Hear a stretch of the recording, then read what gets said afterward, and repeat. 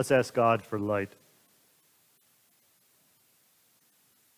God, our helper, by your Holy Spirit, open our mind, that as the Scriptures are read and your word is proclaimed, we may be led into your truth and be taught your will for the sake of Jesus Christ our Lord. Amen.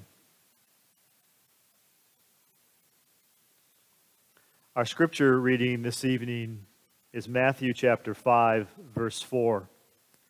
The title of the homily on this Ash Wednesday is Comfort for Mourners. Matthew 5, verse 4.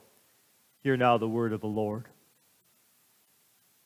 Blessed are those who mourn, for they will be comforted. This is the word of the Lord. Thanks be to God. Blessed are those who mourn, for they will be comforted. It's a saying we have heard many times, but it's a rather odd saying. It almost is missing something. It's like a sentence that needs another word as an object missing or a subject missing. The question that verse raises in our mind, blessed are those who mourn, for they will be comforted, is what in particular are we to mourn? What is the focus of our mourning? What is the object or subject of our mourning? Are we to mourn death? Is that what we're to mourn? We often think of mourning in those terms. Are we to mourn human suffering? Is that what Christ is calling us to mourn? What exactly does Jesus want us to mourn in this text? What is the kind of mourning that brings comfort, that brings this blessing that Jesus offers in this beatitude? Commentators have debated that very question, and there's a lot of disagreement on it. But I think there's good reason to believe that what Jesus is calling us to mourn in this verse, in this beatitude, is our sin. Is sin itself, our sin, and the sin in the world, the existence of sin, and what it does. Jesus calls us to mourn our sin. David Gushee and Glenn Stason, they're theologians, they summarized this beatitude this way. They said, in a nutshell, blessed are those who mourn what is wrong and unjust in themselves and the world. Jesus calls us to mourn sin. The promise of the beatitude, the promise of Jesus, is that those who mourn their sin will be comforted. And that's what we have come here to do tonight. That's what Ash Wednesday is about. It's this beginning of this Lenten season in which we mourn our sin. But that raises the question about why. Why should we mourn sin? What's so bad about it that we are to give to it this mourning, this focus of our mourning? Let's think about that for a moment. What is it about sin? What's so bad about it? Why should we mourn it? There's an old joke Democrats would tell about President Coolidge. He was a man who was known of being a man of few words.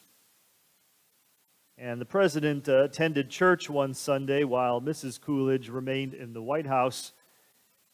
And on his return, anxious that she might have missed something important in the sermon that day, she asked her husband about the sermon topic. What was it about? She asked him, what was the sermon about? What did he speak about? And he replied to her, he spoke about sin. And she said to him, well, what did he say? And Coolidge said, he was against it. He was a man of few words. And in a way, you could say the reason why we should mourn sin is because God is against it, right? There are many things that get debated in theology. There's a variety of different doctrines and different denominations and different theologies, but I think almost everyone agrees that God is against sin, that God hates sin. And so one of the reasons we could say that we should mourn it is because God is against it. It's at odds with who God is, his very nature. And that's true, right? I mean, that is true, but I'm not sure that's a complete answer, a full answer to the question about why we should mourn sin. I think there's something deeper to what Jesus is driving at, because he's talking to us. He was talking to people in this sermon, humans, like you and me. I think there's a deeper reason why we should mourn our sin. And I think that's because sin imprisons us. It enslaves us. It holds us captive. And most of all, it distorts us. It distorts everything. What God intended for this world, for us as people, how we were to treat each other and this world. Sin distorts all of that. It makes us something less than we were meant to be. In C.S. Lewis's The Voyage of the Dawn Treader, part of his Narnia Chronicles, the main antagonist character in that story is a guy named Eustace Scrubb. And he's a character you don't like. He is the antagonist, right? He's self-centered, he's arrogant. And the very first line of that book, he's introduced this way. Lewis writes this: "There was a boy called Eustace Clarence Scrubb, and he almost deserved it."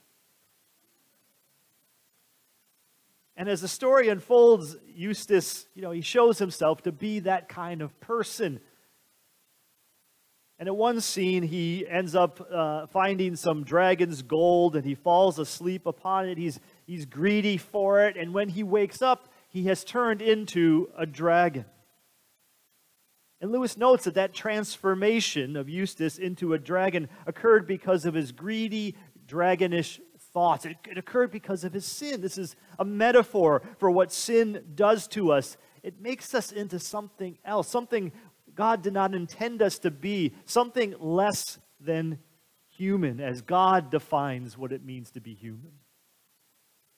That's what sin is. That's what sin does. It distorts us, it oppresses, it imprisons, it renders us less than human, less than what God intended us to be.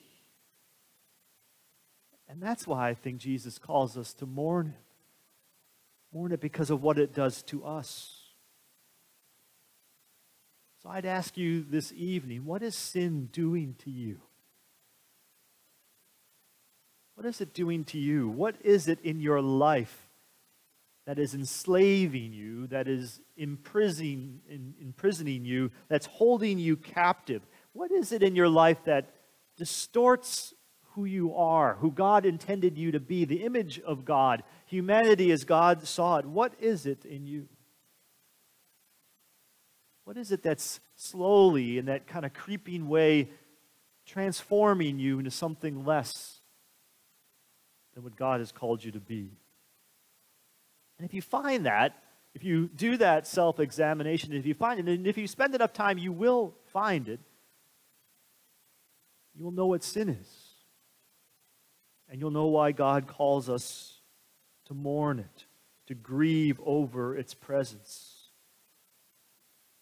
That's why we're to mourn sin, because it distorts us. But then the question comes up, what does mourning do about it? How does mourning sin get us to that comfort that Jesus says in that verse? Blessed are those who mourn sin, for they will be comforted. How do we get from A to B? What good is this mourning, just sitting there fretting or despairing or lamenting over our sin? How does it lead to comfort? What is the cause and effect chain? Well, Paul says this in 2 Corinthians 7, 9, and 10. He says, "Now I rejoice, not because you were grieved, but because your grief led to repentance. For you felt a godly grief, so that you were not harmed in any way by us. For godly grief produces a repentance that leads to salvation and brings no regret." I think that's the key. I think that's what mourning does. Mourning our sin leads to this chain of events that ultimately leaves us in comfort. It leads us to the comfort that we find in Jesus. Mourning our sin, thinking about it, reflecting upon it, understanding it, seeing what it does to us, and lamenting that reality. It leads us to confess that sin. It leads us to repent of that sin. And most of all, it leads us to Jesus to deliver us from that sin that holds us captive, that imprisons us. Jesus came to set the captives free, to set us free from sin, to save us from sin, to liberate us. That's how I think we find comfort. And in that, when we go through that chain, what happens to us is that we are made undistorted. Jesus makes us whole again. He has come to make us what God intended us to be. That's what happened to our friend Eustace Scrubb, by the way, in the story, in the Narnia story. He was restored. And the way he was restored is that one day he met Aslan. He met that great lion that Lewis used to represent Jesus. And Aslan meets him and tells him he has to bathe. He has to wash away his sin.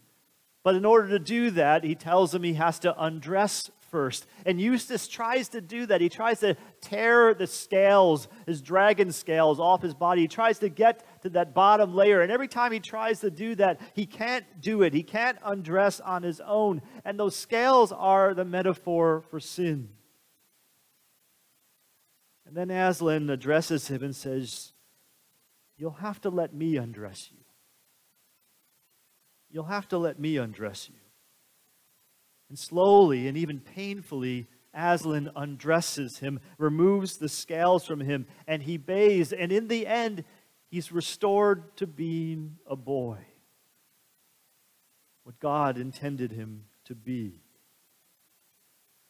He was comforted. He was made whole. And then Aslan dressed him. He dressed him in new clothes. That's what Ash Wednesday is about. It's a time for us to mourn our sin, to let Jesus undress us, and to also allow him to comfort us by granting to us the new clothes, the robes of righteousness that only he can give us through his death and his resurrection.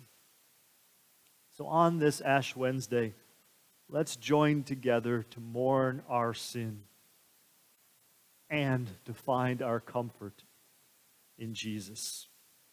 Blessed are those who mourn, for they will be comforted. Let's pray. O Heavenly Father, we, your people, have joined together on this Ash Wednesday to mark the beginning of this season of Lent. And we do that by mourning our sin before you, by confessing, by repenting, by seeking you, the only one who can set us free, the only one who can comfort your people. We pray to you in Jesus' name. Amen.